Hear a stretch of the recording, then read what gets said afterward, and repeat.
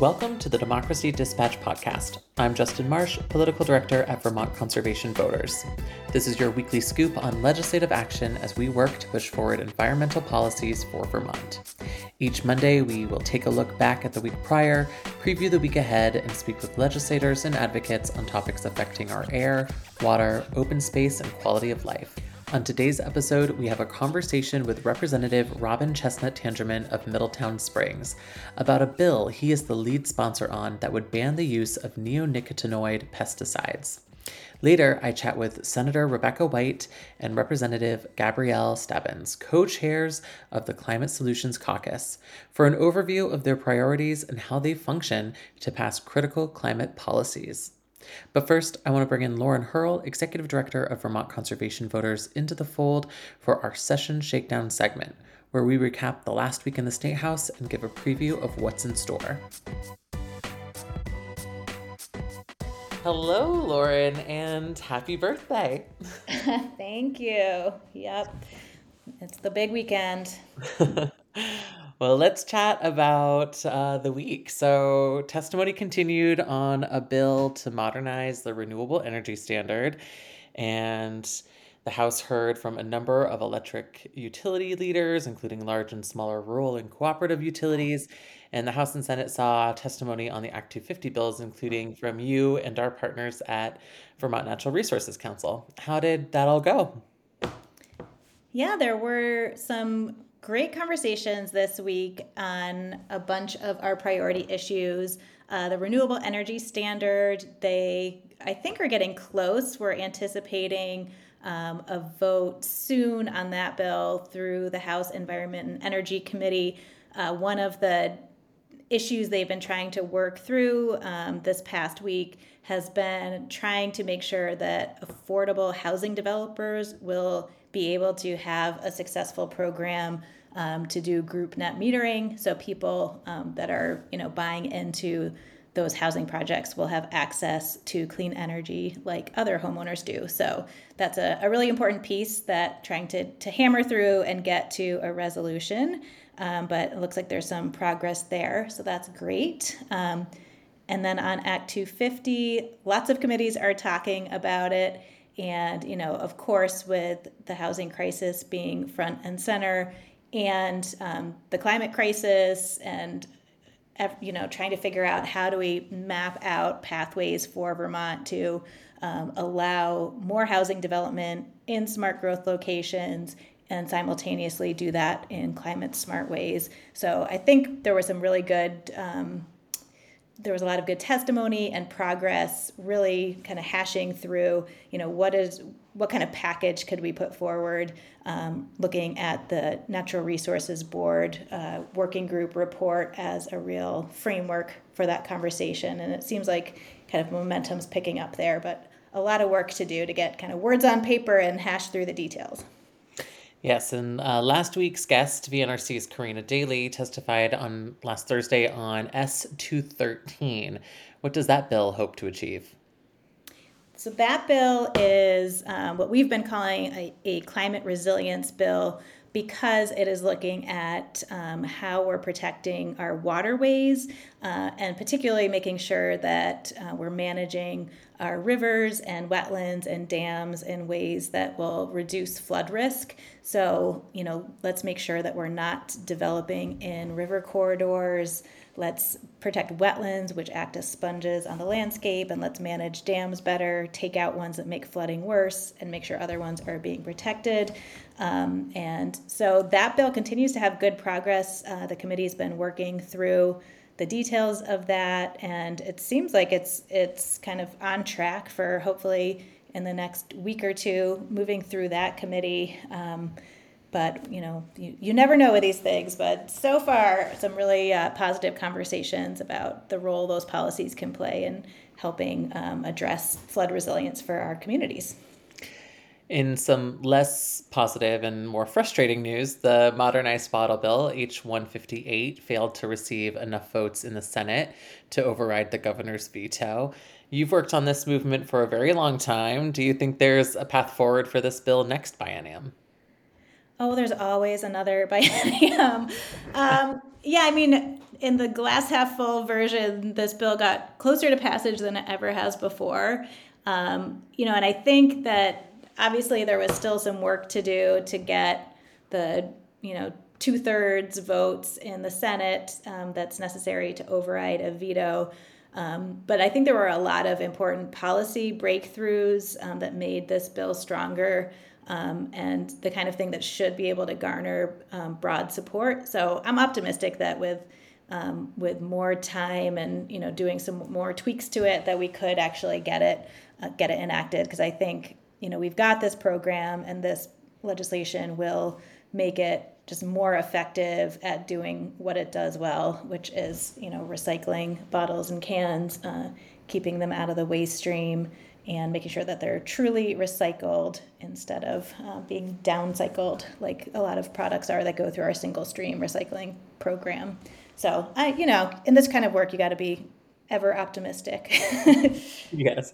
And I talked to Senator White about that in our conversation that you can hear a little bit later. And so she's got some good strategy around that as well. So sounds like we'll do a more in-depth conversation sometime during this season of the podcast and kind of really examine it. I think it's worthwhile it's got such a long storied history in the House and Senate.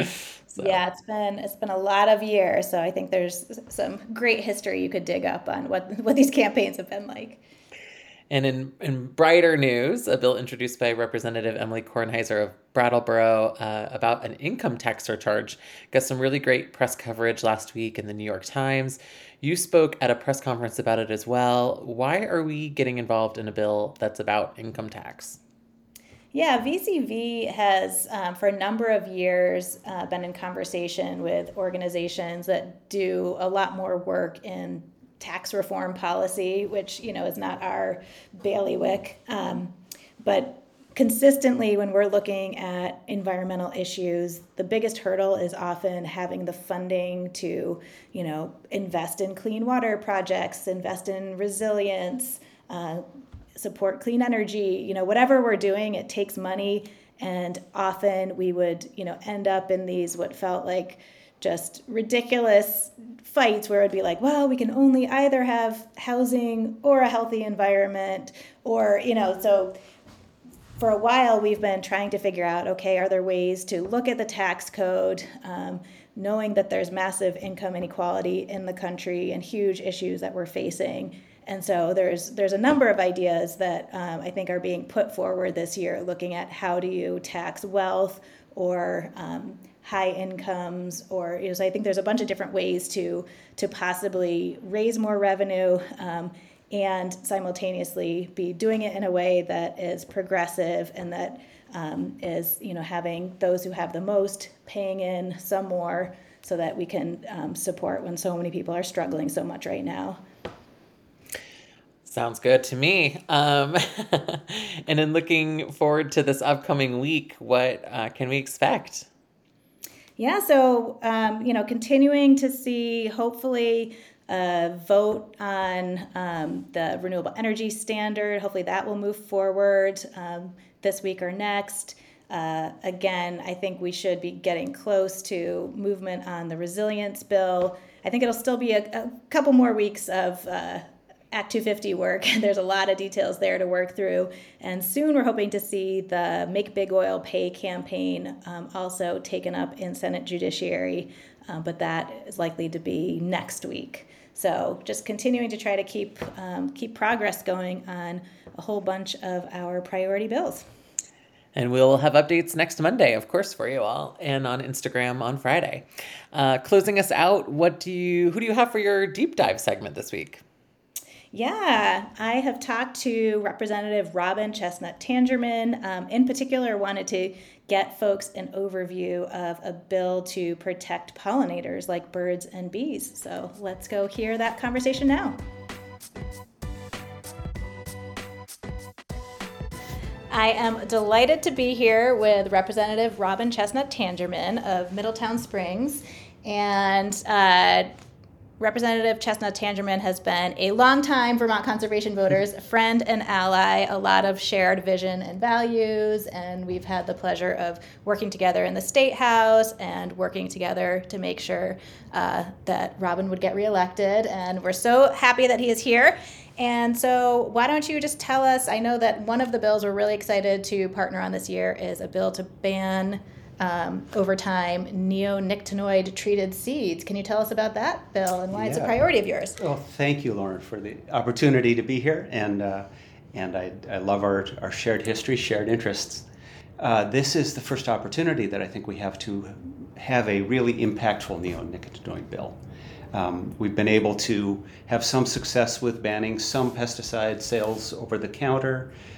We've had some largely feel-good pollinator protection bills, but this is the first time that I think we can have a real impact on pollinator protection across the board.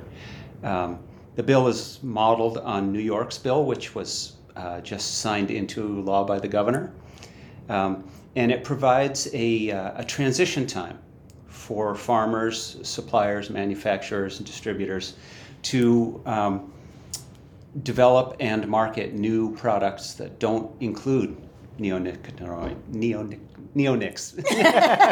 There's a reason everyone just says neonics.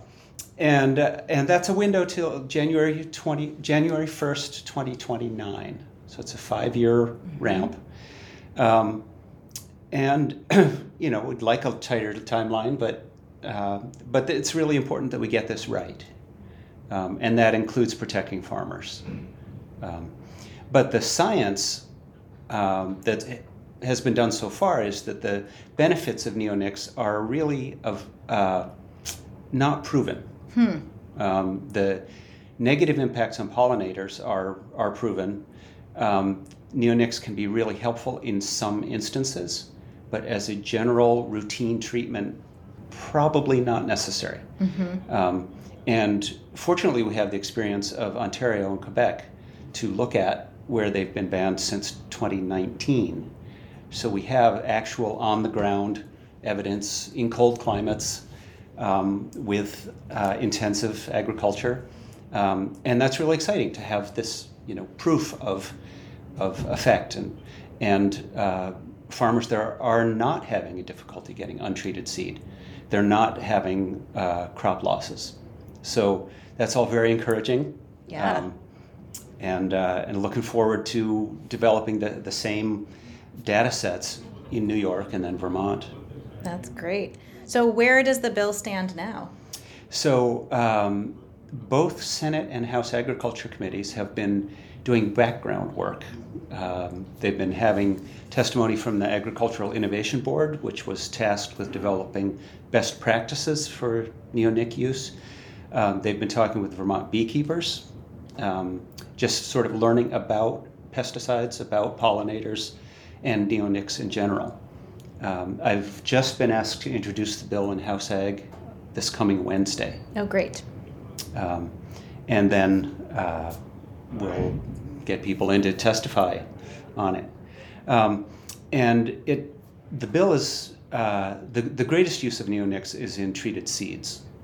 But this bill also addresses its use as a foliar applications, prohibiting both of those. Oh, great. And there are other uses. It's used injected into trees for some treatments.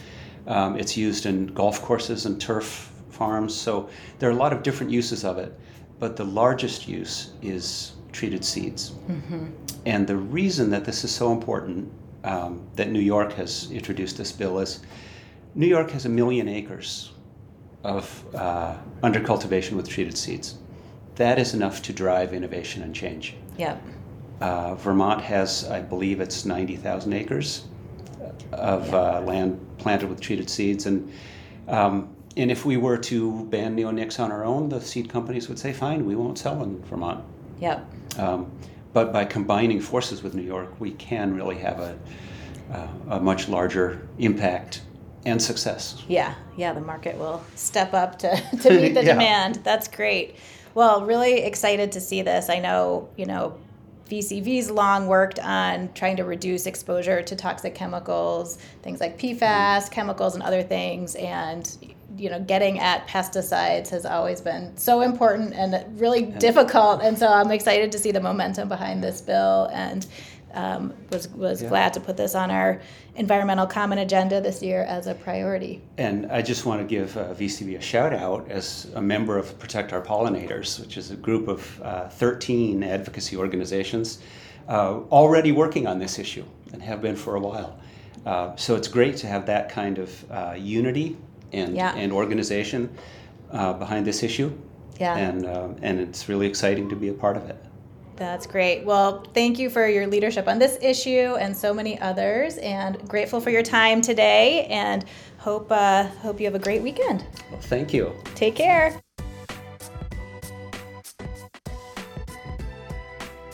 And now it's time for my interview with co-chairs of the Climate Solutions Caucus, Senator Rebecca White and Representative Gabrielle Stebbins.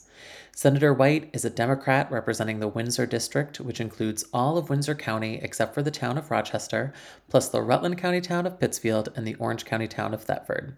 She is a lifelong Vermonter, growing up in Hartford and attending the University of Vermont. She began her career as an organizer for a local solar company, then worked as a community engagement manager for Efficiency Vermont.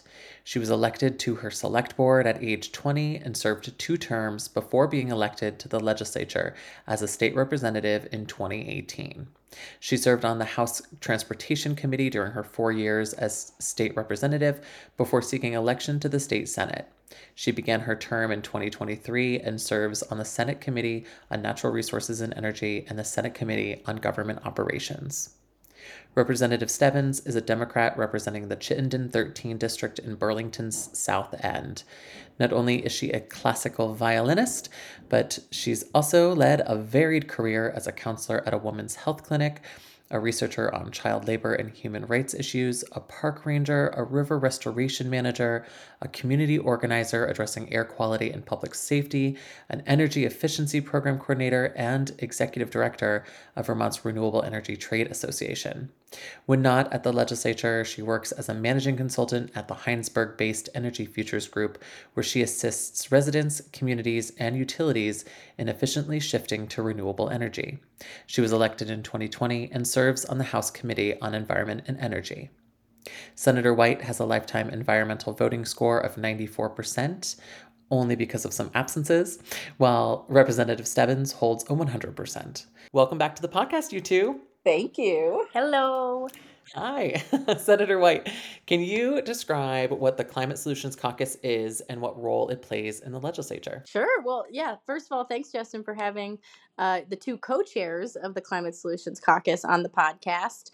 And that's where I can start with what the Climate Solutions Caucus does. We are a group of legislators who are looking for solutions to the climate crisis.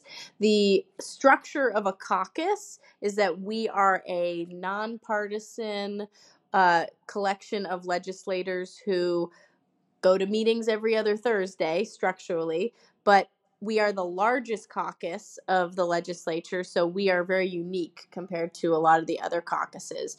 Caucuses have the ability to call a caucus. That's kind of the most unique thing about them, meaning they can pull together the membership of their caucus during a vote or like before a vote, or to have a conversation on the floor with their membership, like calling a caucus in session. So there's something special about an actual caucus in that way. We have a leadership team that created the priorities document this year, and every year that the Climate Solutions Caucus has existed, it's kind of added or changed a little bit because it's a reflection of the people and policy choices that need to be made in that year. So I know for Rep. Stebbins and I, we took a lot of what the Climate Solutions Caucus looks like now from our predecessors who are former Rep., now Secretary of State Sarah Copen-Hanzas, and then Senator Chris Pearson. So we do choose to have a House and a Senate chair because we feel that that's an important role that the caucus can play is between the 2 bodies of the House and the Senate. So I'd say that's what we do. Yeah, so you said you're the largest caucus. How many legislative members do you have? We have over 90. I'm looking at Rep. Stebbins because we, as the largest caucus, we have an email list. So we know who's signed up for our email list and who's on board and who's agreed. But then we also have a core group of people who consistently show up at the meetings, and we track attendance. So I would say that the most generous number would be we have 96 members, but we might have folks who, because they don't attend as many meetings, might say, I was a member of the Climate Solutions Caucus. So at least over 90 folks. Got it. Yeah, Representative Stebbins, Senator White mentioned the caucus's priorities, and I noticed in looking through that a lot of them mirror those that the environmental organizations put out when we release our annual common agenda. So what are some of those that you're most looking forward to working to get to the governor's desk before the end of this biennium? Well, for starters, just to give a sense of how we come up with this list, typically during the off session, we will pull together a couple of meetings to ask reps and senators to come with their ideas of what they're hearing from their constituents and what they're seeing in their communities as to what's really important and critical to help Vermonters to address the many, many challenges that we are seeing already from climate change. So this particular list, we held 2 meetings, I think one in like September and one in October, where we, working off of last year's, because it's a 2-year biennium, working off of last year's list and looking at all that we accomplished last year, which was pretty phenomenal. Although we always have way more to do, but still great. You got to acknowledge the good work that we do and then keep doing more. But so working off of last year's list, and then obviously, there have been so many storm events that have left Vermonters without power for far too long. This is not only an inconvenience, it's really a public health concern when you're talking about, people having access to their medications in their refrigerators. We've also had way too many farmers lose like their entire apple crop this past spring because of the May unexpected freeze and hail event. Then, how many of our communities were just so decimated and still just absolutely like underwater from the multiple floods. And now we're also seeing, concerns about mudslides. So we held these 2 meetings in September and October to reboost our, list from last year. And from that came, our 2024 priorities. With regards to how they're similar to a lot of the environmental advocates, frankly, I don't think that's all that surprising. I think a lot of the environmental nonprofits are formed and listened to, are formed by their members, and they really listen to their members. And no surprise, their members are also our constituents. So not a big surprise to know that we have 5 areas under our high-level list of priorities that we're really focusing on. One is improving community resilience. So really digging in to adopt a suite of policies so we can reduce flood damage risks and other climate-related risks. So, and related to that is, how are we going to pay for this? So we have a couple of bills related to municipal planning and resilience grants opportunity. We also have a bill that I believe we just moved from my committee, House Environment and Energy Committee, to House Ways and Means on Climate Resilience and Mitigation Fund. Is that what bill is that? Oh, that is not. Well, in your side, it's S145. Oh, so you guys are moving on that? Well, okay. Justin. Sorry, we're not necessarily moving on it yet. It's more like that is.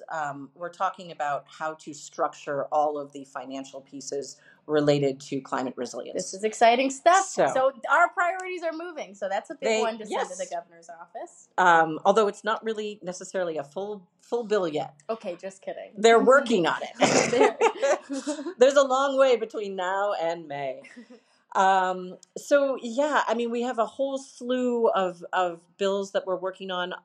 We have not updated our renewable energy standard since it was first passed back in 2015, and there was a working group this summer that came together in a format that isn't quite as intense and focused as the legislative session. And so those stakeholders were able to have, longer, more in-depth conversations about the unique differences across Vermont from our different utilities, and therefore how that relates to developing a renewable energy standard to get to 100% clean electricity.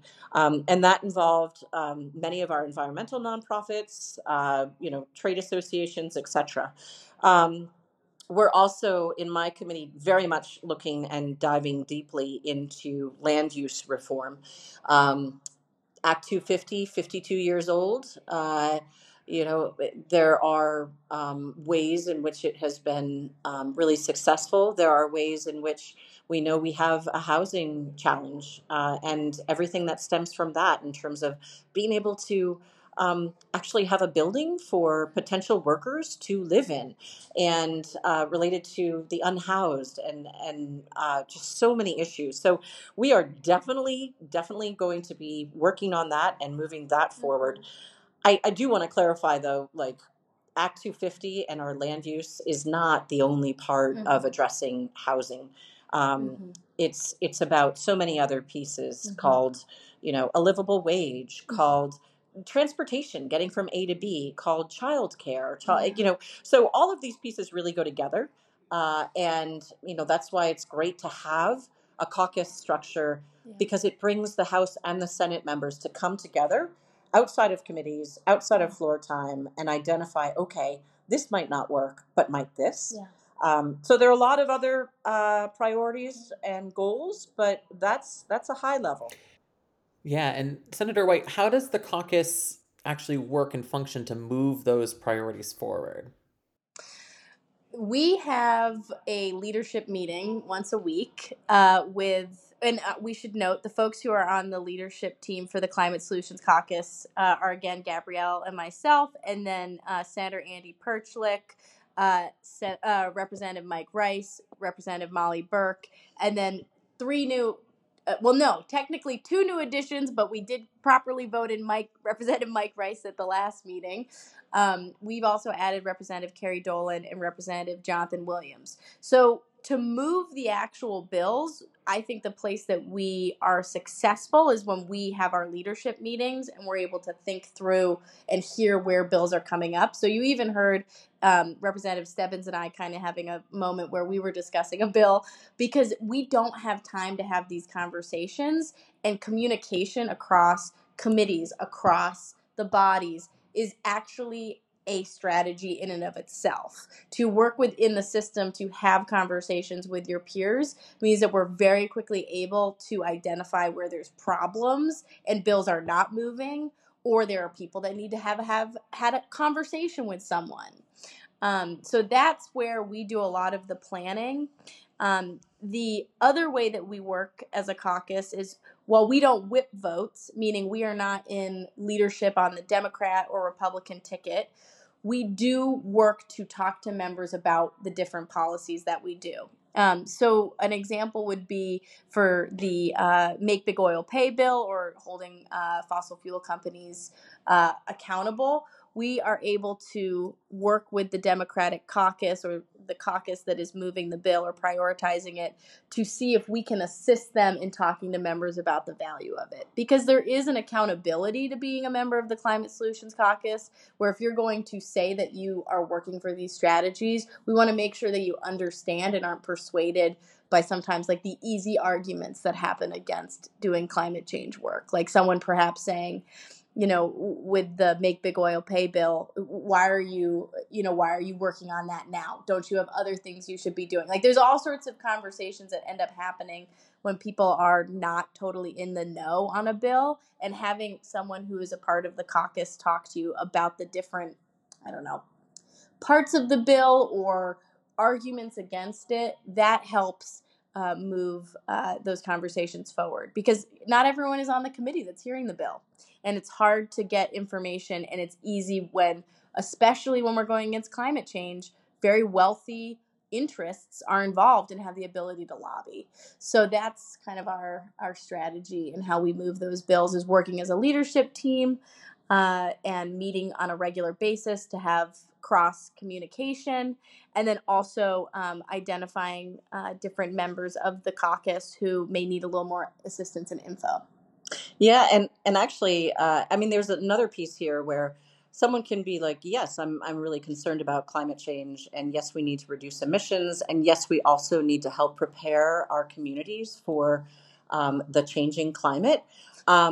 So there is a piece there about informing and answering questions and having hard conversations and clarifying dialogue about bills. But there's also just a piece of like basic 101 science and education. So like Becca had this idea of like, hey, do you remember those water tables from like when you were in 7th grade? Can we bring some of those in here? So one of the things we're working on over the next few weeks, brilliant idea, Becca, is to bring these tables in and, you know, have a day where, yes, senators and representatives and anybody else in the building can literally like, you know, dredge a river and see, does that slow the water down or does it speed it up? Or, you know, put something upstream of a community, like building a wetland, and does that make it worse or better downstream? So like to get a really tactile sense of how hydrology works, because as a citizen legislature, you know, we all come here with our experience, with our own areas of expertise. And, you know, there are not a lot of hydrologists in the 180 of us. So like getting back to basics, you know, that's a piece also that the caucus can play that frankly isn't, you know, there's a lot going on in the building. And those are the types of things that, you know, the Democratic leadership on the House side or you know, other caucus groups, they, you know, that is not where they are spending their time. So it's spread very thin. Yeah. So information, education, dialogue, coordination, all of those pieces are how caucuses can be helpful. And I do not know why we have to call everything some word that nobody ever knows what it means. Caucus. Pro tem. What are these words? You're right. Yes. You're right. That's true. We're a group of people who care about this issue. Yes. Yeah, there you go. Good question, Justin. Well, speaking of words that maybe most people don't know, like biennium, meaning that, you know, we meet for 2 years at a time and then there's an election and a new legislature is created. So bills that do not make it to the governor's desk, and, you know, obviously then with Governor Scott, a prompt veto usually. Especially on climate issues. Especially on climate issues, for sure. How does the biennium structure really come into play when we're talking about some of these priorities that do take a little bit more time? There's a lot of education, there's a lot of discourse. How does it make it easier sometimes because you're on a specific time period and up to a deadline, or does it complicate things because you're constantly racing the clock, and then you've got a new legislature with, you know, freshman legislators and people move on? So how does this all work for you all? Well, it's really interesting. I have Governor Howard Dean as a constituent, and when I was first running, my first conversation with him, he was like, "So, how do you feel about 2 versus 4-year terms?" And I was like, "I like 4," and he was like, "I like 2." So, you know, there are pros and cons, just like you laid out. Like a pro to 2-year terms is it really, I mean, it's amazing how much this building gets done. It is unreal. And humans respond to deadlines, right? And there's also this is the reason when I spoke with Governor Dean, the reason that he likes the 2-year term is because it forces you. Not everybody is great at getting out and communicating with their constituents, and for those who might not do it as proactively as others, it really does get you out there, and speaking and knocking on doors, or going to neighborhood planning meetings on a more regular basis. And so, some could argue that that is an increased level of accountability. Personally, I find it very, very disruptive to have 2-year terms. I don't know any really successful for-profit business that plans their business structure and their budget on a 1-year time zone, and that is effectively what we do. Like, our government planning is effectively a 1-year budget, and re-educating, like, if you think about the policies that, like, Ways and Means is discussing when it comes to tax policy or education policy, these are really complicated, big topics, and to get a whole new slew of people up and on it and then be like, okay, run again. It's personally, I find it disruptive, and I wish there were better ways that we could uh, make sure that we had really good constituent outreach and accountability, um, besides a 2-year term. I would far prefer our governments to be able to plan a bit more long term. Now, another con to that, though, is what if you don't like what's being planned, and what if you don't like who won? Well, that's democracy, and you start hitting the streets and start trying to find someone else to campaign against that person you don't like. I don't, for me, I err towards, I would prefer longer terms, and more effective work. But that's just Gabrielle's opinion. That is not the Climate Solutions Caucus opinion. Yeah. Just to be clear. But I think, yeah, I think you make some good points. So I asked our Instagram followers if they had questions for you, and we got one in particular that I wanted to pose. And Senator White, I'll have you answer this. Representative Stebbins talked about, if you don't like the outcome, vote some people out, and it's going to be new in 2 years anyway, and that's a pro. But some of these topics keep coming up again and again and again, and one of those is the bottle bill. And so Matthew Vigneault of South Burlington asks, where do we go from here on the bottle bill? Yeah, that is a question that I was hoping I would not have to think about. But on Tuesday, the Senate let down the state of Vermont. We were not able to get enough people in the Senate to vote to modernize the bottle bill. The bottle bill is one of the most popular pieces of legislation that's ever been passed. It is the easiest and simplest solution we have to getting waste out of our landfills, which we all collectively pay. And it also reduces carbon. I mean, as the reporter of that bill last year, I was unsure of how someone could disagree with the basic premise of keeping it around. And what I have learned is we are actually in a different place on this bill. There are legislators who unfortunately do not understand the way that single stream recycling has been ineffective in actually reducing waste. So for me, when I think about where we go from here, it's going to be having a direct conversation with more people in the Senate, whether they run for election or not, about what the role of recycling and our waste stream, what that is, how that impacts their people and how it impacts our state. So basically, we have to go back to the beginning on this conversation, is how I'm feeling right now with certain members of the Senate. And that's disappointing, but it also means that we have an opportunity next session, in my hopes, to improve and perhaps have a different makeup of the body to be able to move closer to what the original vision of the bottle bill modernization was even 4 years ago, because there were a lot of compromises that were made to get it to the place that it was.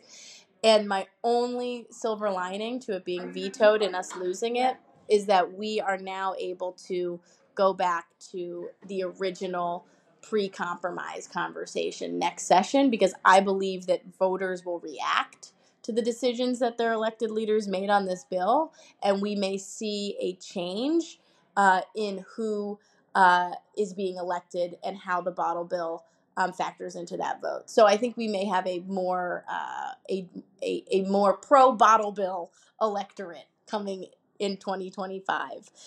So yeah, it's disappointing, and I know I talked a lot about strategy here, but if folks are worried about this, if they're worried that they don't have a redemption center in their community, that worry is going to continue for at least a few more years. And I think that if you can make your voice heard about the need to support redemption centers, that would help us as elected leaders. So yeah, this is a good question.